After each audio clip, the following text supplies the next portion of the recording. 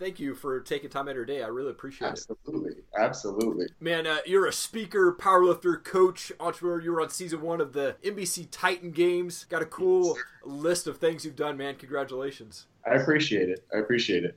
Now, you got picked to be on the Titan Games with Dwayne Johnson, which I'm sure is not an easy process, but what was that process like? What did you have to go through to get on that show, and what was the experience like? Man, so 100,000 people applied for that show. I didn't apply for the show. Oh, okay.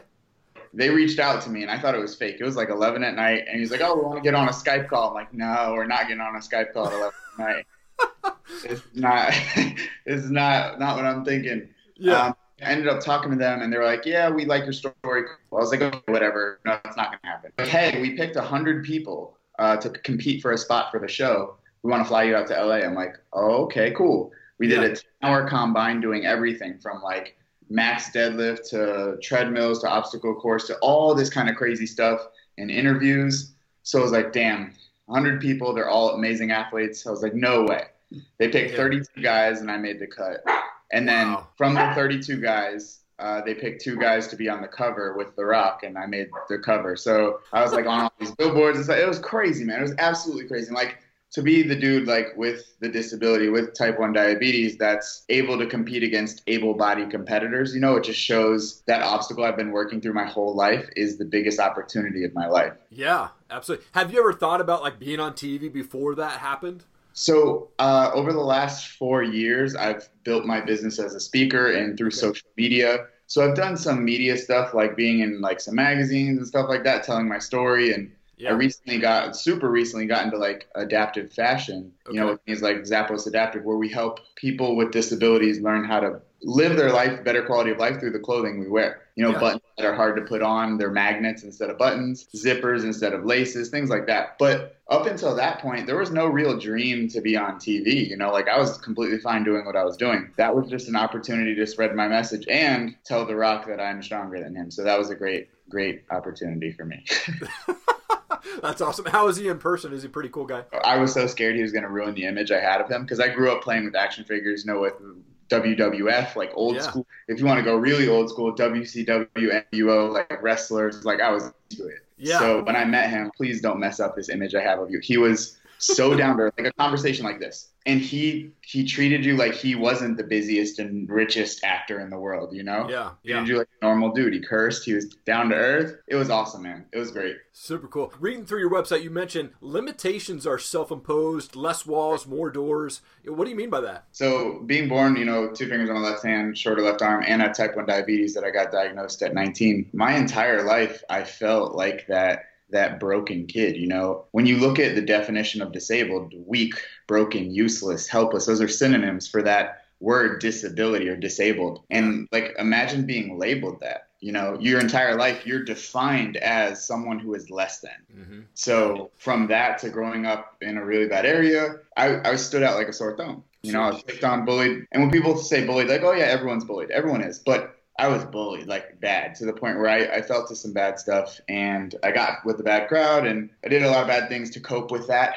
And it wasn't until I started switching my perspective of, okay, I can't control how I was born, but I can control what I do with how I was born, Yeah. The limit that I felt on myself was put there by myself because no one can label you without your permission, if that makes sense. Totally. If I called you a giraffe, you wouldn't be offended. But if I called you something that you truly believed about yourself that you've been hiding, it would hurt. So I started reframing my perspective. Okay, limitations are self-imposed in the aspect of what are you limiting with yourself mentally and why? And why don't you just not, Yeah. People, it's not that easy. Oh, it is that easy, but it's not simple. It sucks. It's terrible, Like easier said than done. Yeah, well, so is farting and making toast, but same time, let's not talk about stuff that's obvious. Instead of saying easier said than done, let's say better done than said. Let's just done. Let's just get it done, So I started fighting myself and I started accepting like who I was and started saying, how can I help other people with what I have? Nice. That's awesome. And I saw the video of you, I think it was posted on Unilad, when you got your prosthetic arm for the first time. What was that experience like, dude? Yes, sir. So I got it right here. It's actually dead. I didn't charge it yet, but so I had hid my hand for 17 years, man, up until 2 years ago. I hid my disability for 17 years, and so much so that I I was playing drums. I was doing all kinds of crazy stuff, but still with the glove in my hand. I was speaking. I was getting paid to speak, but still hiding on stage. Wow. I still had the glove in my hand. So I set myself up with this impossible task. I was like, all right, if I ever get a prosthetic arm, I'll stop hiding my hand, thinking that I will never get approved for a prosthetic arm because it's impossible to get approved for prosthetics, especially because I lived my life without one. I was like, there's no way. So I kind of set that up. Like, it made me feel better, but I knew it wasn't going to happen. It happened. So yeah. I made a video talking about like taking my glove off for the first time and showing my disability. And I was like, I'm going to post it on YouTube, and I'm just going to like, it'll make me feel better mentally. You know, a few people will see it. Those few people turned into 4 million people, and then the Washington Post covered it. And then I jumped in the deep end, and that was probably the best thing that ever happened. I'm a sink or swim type of guy, so the fact that I was forced to be uncomfortable made me the most comfortable in my life, you know? Yeah. I was so afraid to show something that I've lived with my whole life that I realized, for one, I created that fear out of nothing. And two, it was so relieving to finally fully accept myself when so many other people already did. Yeah. Wow. I mean, your YouTube channel has over 28,000 subscribers. You've got over 5 million views, over 60,000 Instagram followers. I mean, how have you been so successful on social media? So just to preface that, yeah, I used to be I wanted to be social media, you know, I wanted social media. And then I recently, I just really stopped caring about the followers and likes and stuff, because I started caring about giving value and impact to people who actually need it, you know,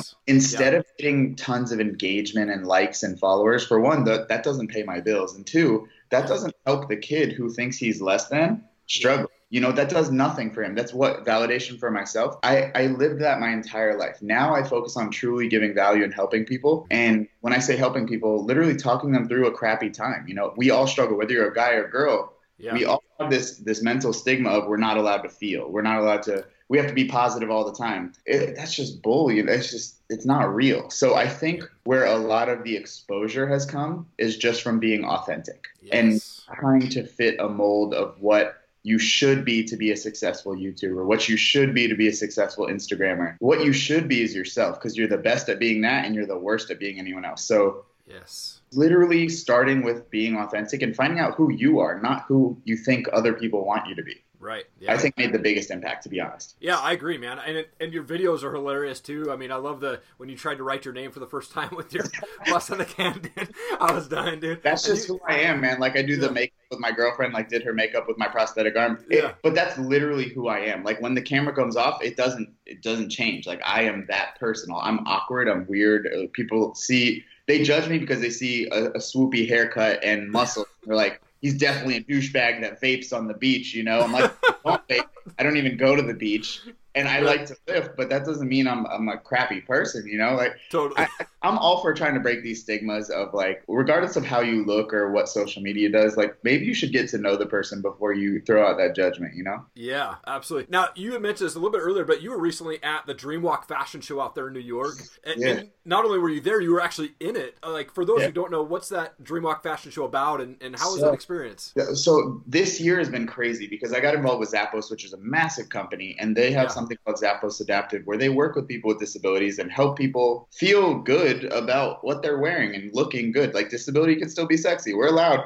We're not just those people that you avoid, you know? Yeah. So I fashion show with them earlier this year, and I modeled Nike, which was awesome. And I was like, damn, that's so cool. And then I got hired by them to do more stuff with Nike and Tommy Hilfiger. And then I just did this fashion show, Dreamwalk, where it's all about body inclusion. You know, like, regardless of how you look, you don't have to fit the mold or the stereotype. Yeah. It's cool. Like, the first one I did, I was like, oh man, that made me feel good. The second one I did, to see the kids and the parents who, like, stopped thinking that their kid or their self was broken, stopped thinking that you're doomed to live this life of less than, this life of, like, wheelchair ramps and, like, sadness. Like, that's the best feeling in the world. Be like, damn, I can do that. Yeah. You know, the empowerment, like the true inclusion, not inclusion of, oh, hey, let's get the disabled guy on our team because it makes us look better, but hey, let's include him to, hey, he's normal just like us. Yeah. That's the progress we're trying to make. And I never expected to get into fashion, so to speak, because I always judged fashion. I thought fashion is douchey. I'm like, oh, hoity-toity. I'm like,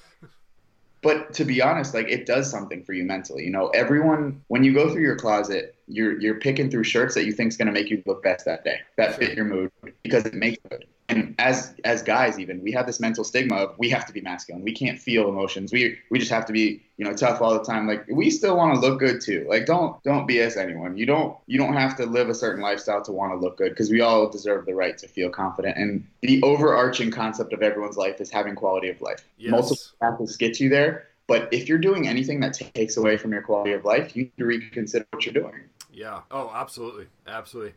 Wanted to transition to a couple fun questions here for you. Do you have a favorite type of music or favorite band that you listen to? I'm weird as hell, dude. When I lift, sometimes I listen to audiobooks because it gets me to zone out. And like, it's my time to like focus on me. I have tons of books and I try and budget time, but audiobooks tend to be the best on the go. Yeah. When I listen to music, I'm all over the place. My playlist will go from like country to hardcore metal to like R&B sexual music. I'm like, I don't know what's going on right now.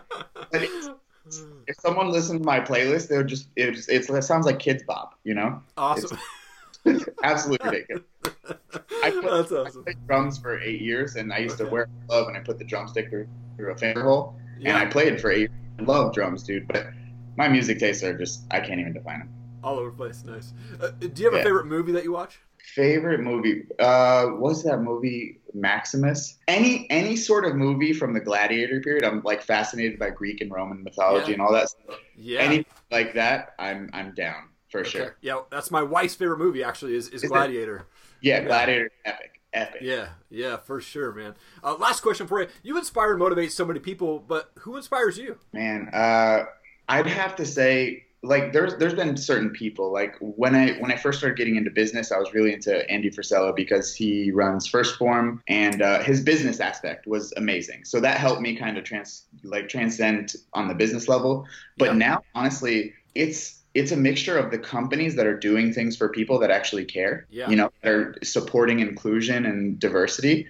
And then the kids who are missing a limb or have cerebral palsy or any sort of struggle, and they have the confidence that I wish I had, at that age. So I see them and I'm like, I know their life's going to be amazing. That's inspiration for me. I don't get inspired by big dudes. I don't get inspired by, cool guys or cool girls. I get inspired by the people who are really struggling on the front lines, and I know what they're about to go through and they're ready. That is like the biggest drive. Yeah, absolutely, man. Also want to give you an opportunity just to give a shout out to anybody or companies, brands, anything like that on the show, and make sure they got a shout out there. Man, I mean, honestly, Zappos Adaptive is like my major because it's just what they're doing for the company and for people in general. But honestly, I shout out anyone who's willing to break the norm, to go against the grain and support the true community, not just the community of influencers, not just the social media, not just for the pretty, nice picture or something that makes sense on paper. Support everyone in the community, like help people. It takes nothing to be just a good person or a good company. So the people who do that, those are the people I support. That's awesome, man. Well, Chris, it's been an honor to be able to talk to you, man. I'm excited to